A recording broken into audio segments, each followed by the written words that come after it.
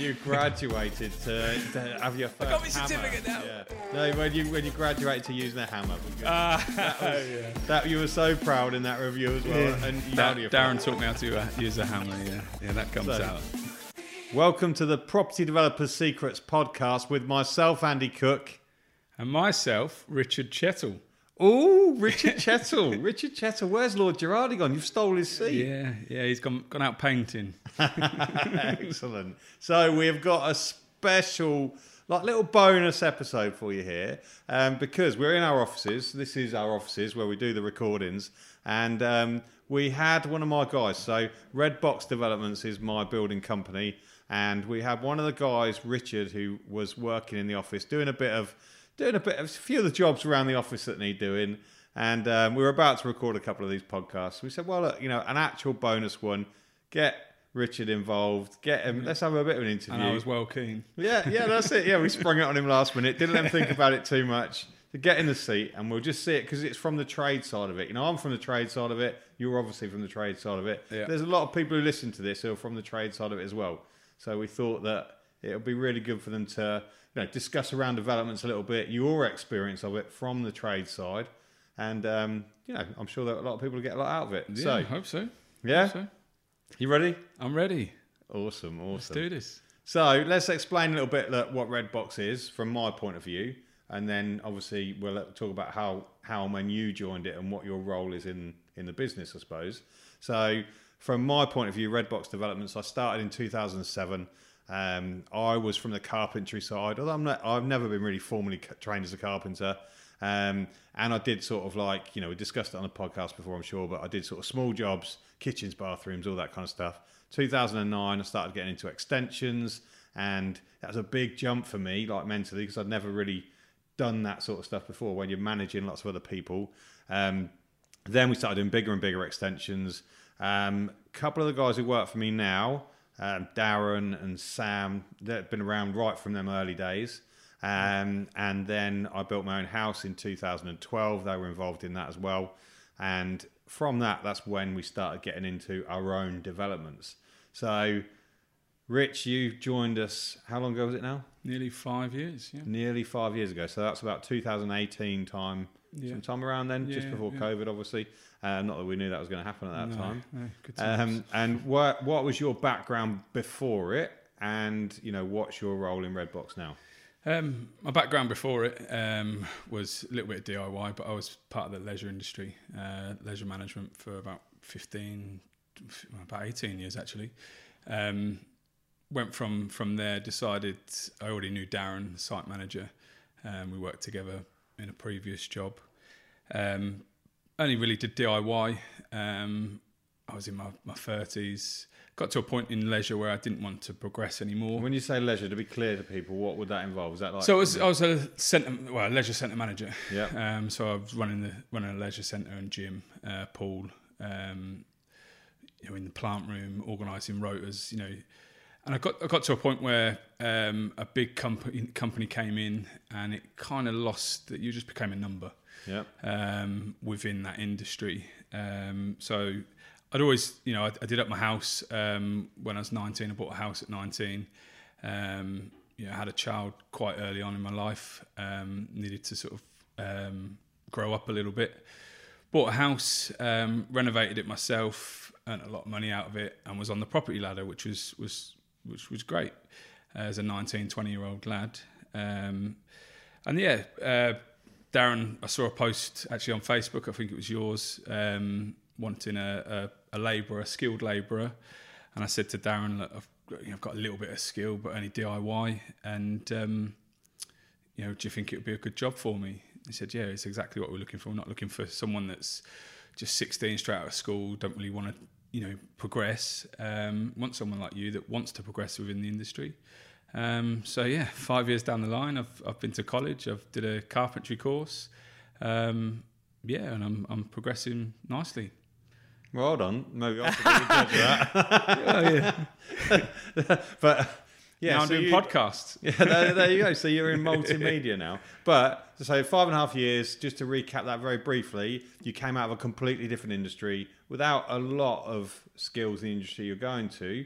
a lot of will, but not so many skills, and willing to learn. Now, that was the point, isn't it? Yeah. So that's good in itself, because people can hear that getting into developments and working in this industry, as you said, you don't have to have done it right from school and learn everything, because that's cool. And it's the same for me, actually. I was 30 when I started in 2007 as well. So very similar thing. So that's good. So the kind of stuff that we've done since you've been involved, some of the early developments, so St James, for people who know us a bit better, would know that was our first one in 2014. That was the transition where we went from building extensions, and my house was the first house we ever built as a build team. And that's when we went to building 8 houses for ourselves. Then we did Victoria Street, which is 11 houses for ourselves. Then we did a load of pubs up north and all that kind of stuff, turned them into HMOs, serviced accommodation units. And we did flats. We've done all sorts of things. And you got involved in 2018, would have been when we were doing a few HMOs. We did a couple of contracts, a couple of contract HMOs, didn't we? Yes, so work for someone else, Yeah, so contracted for someone else who was actually we trained them how to get into developments themselves. Right. They bought HMOs, and you came in as we were doing that contract for them. Then we moved on to, the big one that we'll have done in the time that you've been there was obviously Mill Road, which was a conversion of an old factory to 24 flats, but it was an old derelict shoe factory in Northamptonshire. Don't forget the pigeons. Yeah, lots of pigeons everywhere. But that had everything, didn't it? That was back to bare bones. It had underpinning. It had, all the windows came out and refitted. There was, 80 to 100 windows. New roof, steel network going all the way through it. New dormer, everything happened to that. Big building, wasn't it? Yeah, absolutely. It's where I learned so many different types of bits and pieces around the industry. Even the steels, like you said, never dealt with a steel before. You have that sheer panic, but actually, when you've got the professionals helping you as well, it was okay. It was good. There was times where you look at it and go, "Wow, how are we going to do this?"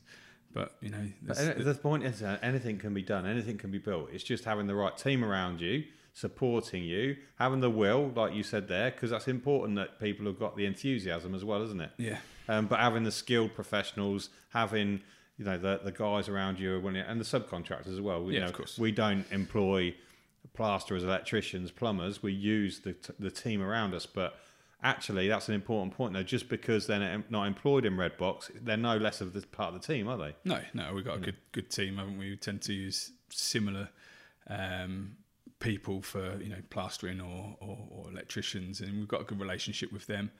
And like I say, the steel guys, they're okay as well. We help them out. No, it's been really good. So I think you mentioned it earlier. One thing that has been great from your progression, and I didn't even know at the start, but you put yourself, because you started off as a skilled labourer, as you said. You'd done many years, as part of the management team in the leisure industry, but you had to start again and build your way up, build credibility, and show that you're willing to learn and work, didn't you? And in one of the reviews, I think it was probably 2 years after you started, maybe a year and a half after you started, and we did the normal reviews that come around. And you said to me that I want to sort of go into more carpentry, and I've actually put myself into night school, and I've been doing it. When I found out, you'd already been doing it for a half a year, hadn't you? Yeah, I mean, when I came into it, I thought we're building houses. I'll be bricklaying. Thought maybe I'll go into bricklaying. Turned out that we don't do too much bricklaying. We get other people in to do it, and actually, when it rains, you can't really work.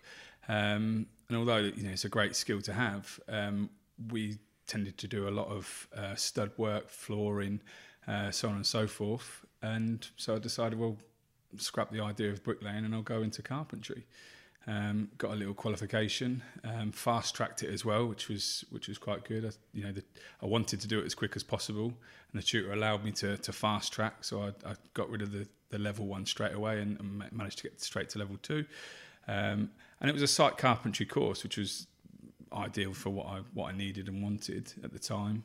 And And yeah, then I could put it to you, I want a pay rise.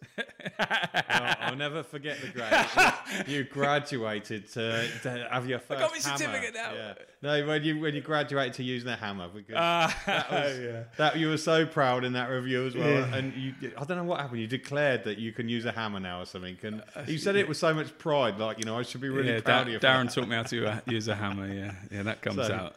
So yeah, that comes out in his reviews every year now. It's one of those things. But the point is, though, is that you tracked through and you saw the progression of that. And another thing that you did right at the start, and we always put our staff onto the Property Developer Secrets course that we run. I think it's important that the guys who work in the office side of it, in the training suite, they understand it. Not necessarily all the guys on the build site do it, but you came to me, didn't you? And you said, I want to understand it. I want to understand, the world that we work in.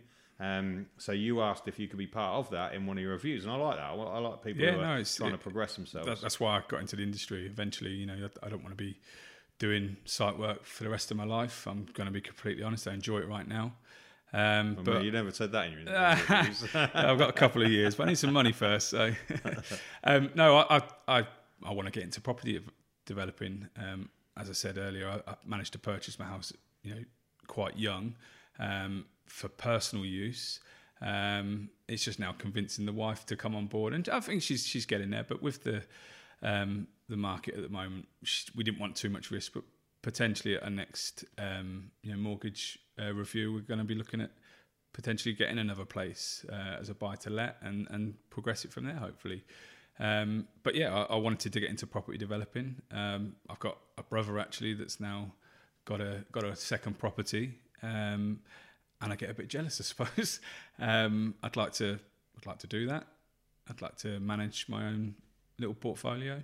And at first, I thought, maybe it's just renting. I'll buy a place, rent. But of course, having worked with you now for 4 or 5 years, you can build from nothing and knock down old nurseries or old doctor surgeries or barns, and convert them and hopefully make a few pounds.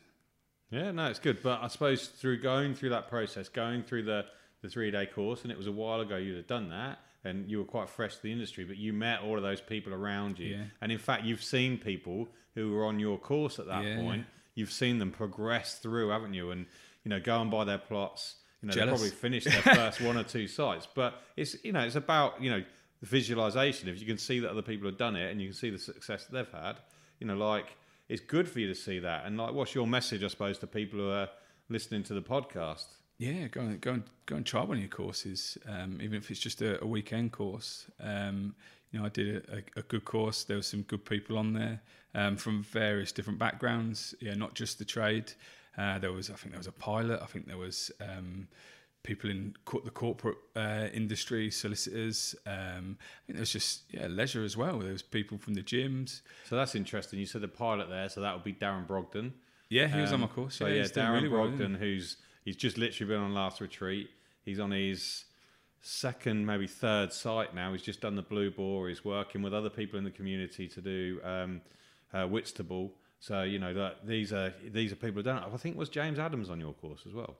It doesn't ring a bell. He may have been, yeah. It was a while ago, but I seem to remember. Chest pumped him. Yeah. So, but James Adams has done Carlton Park. He's been through that site. So there's people out there who have actually done it. But that's all cool. But I think people from the trades who doing it for other people. So my reflection of that, we've done a lot of courses now. I think it's 54 of them. We see a lot of people from the trades. And you said there about, you thought you were going to go into bricklaying. We get a lot of people think that they're going to come into plumbing or we get plumbers, we get roofers, we get all sorts of people from every trade. But I suppose my reflection of it is that the people who I see go forward and either have their own small building companies or go into development themselves, quite often is the carpenters. And I suppose you think about it, well, why would that be? But you think all the other trades are really only there to do their job and go, aren't they? Yeah. The groundworkers are only there to do the groundwork. The painter's only there at the end to do the painting. The roof's only there when the roof goes on. Whereas the person who's there all the way through it is the carpenter, isn't he? Yeah. They can be doing shuttering the foundations. They can be putting the fences up. They can be putting the timber frame up, the truss roofs, the stud work, the first, second fix carpentry. They're right there till they're, hanging the last doors and, you know, finishing the kitchens or whatever else. So there's two things that gives them advantage over. One is the visibility, i.e. they've seen the whole process, and if you can see something, if you can believe it, you can achieve it. And also they've got all the contacts of everyone else who comes through, haven't they? Yeah. So, you know, they get the best, or, you know, a contact book out of everyone. Yeah, So it's nice. You build good relationships. Yeah. I know personally now I've got a plumber that I can send round to the family. I've got an electrician that I can send round, a plasterer. You know, and you know, hopefully they'll grab me, but not too much. I don't want to do too much around the house. So, well, look, saying that, you know, we better get back to doing the stuff around the office in a Yeah. minute. Can I go now? Here, But, you know, I think it's good, though, that you've seen, and I'd encourage anyone that listens to this podcast regularly, you've seen how you can do these jobs for yourself.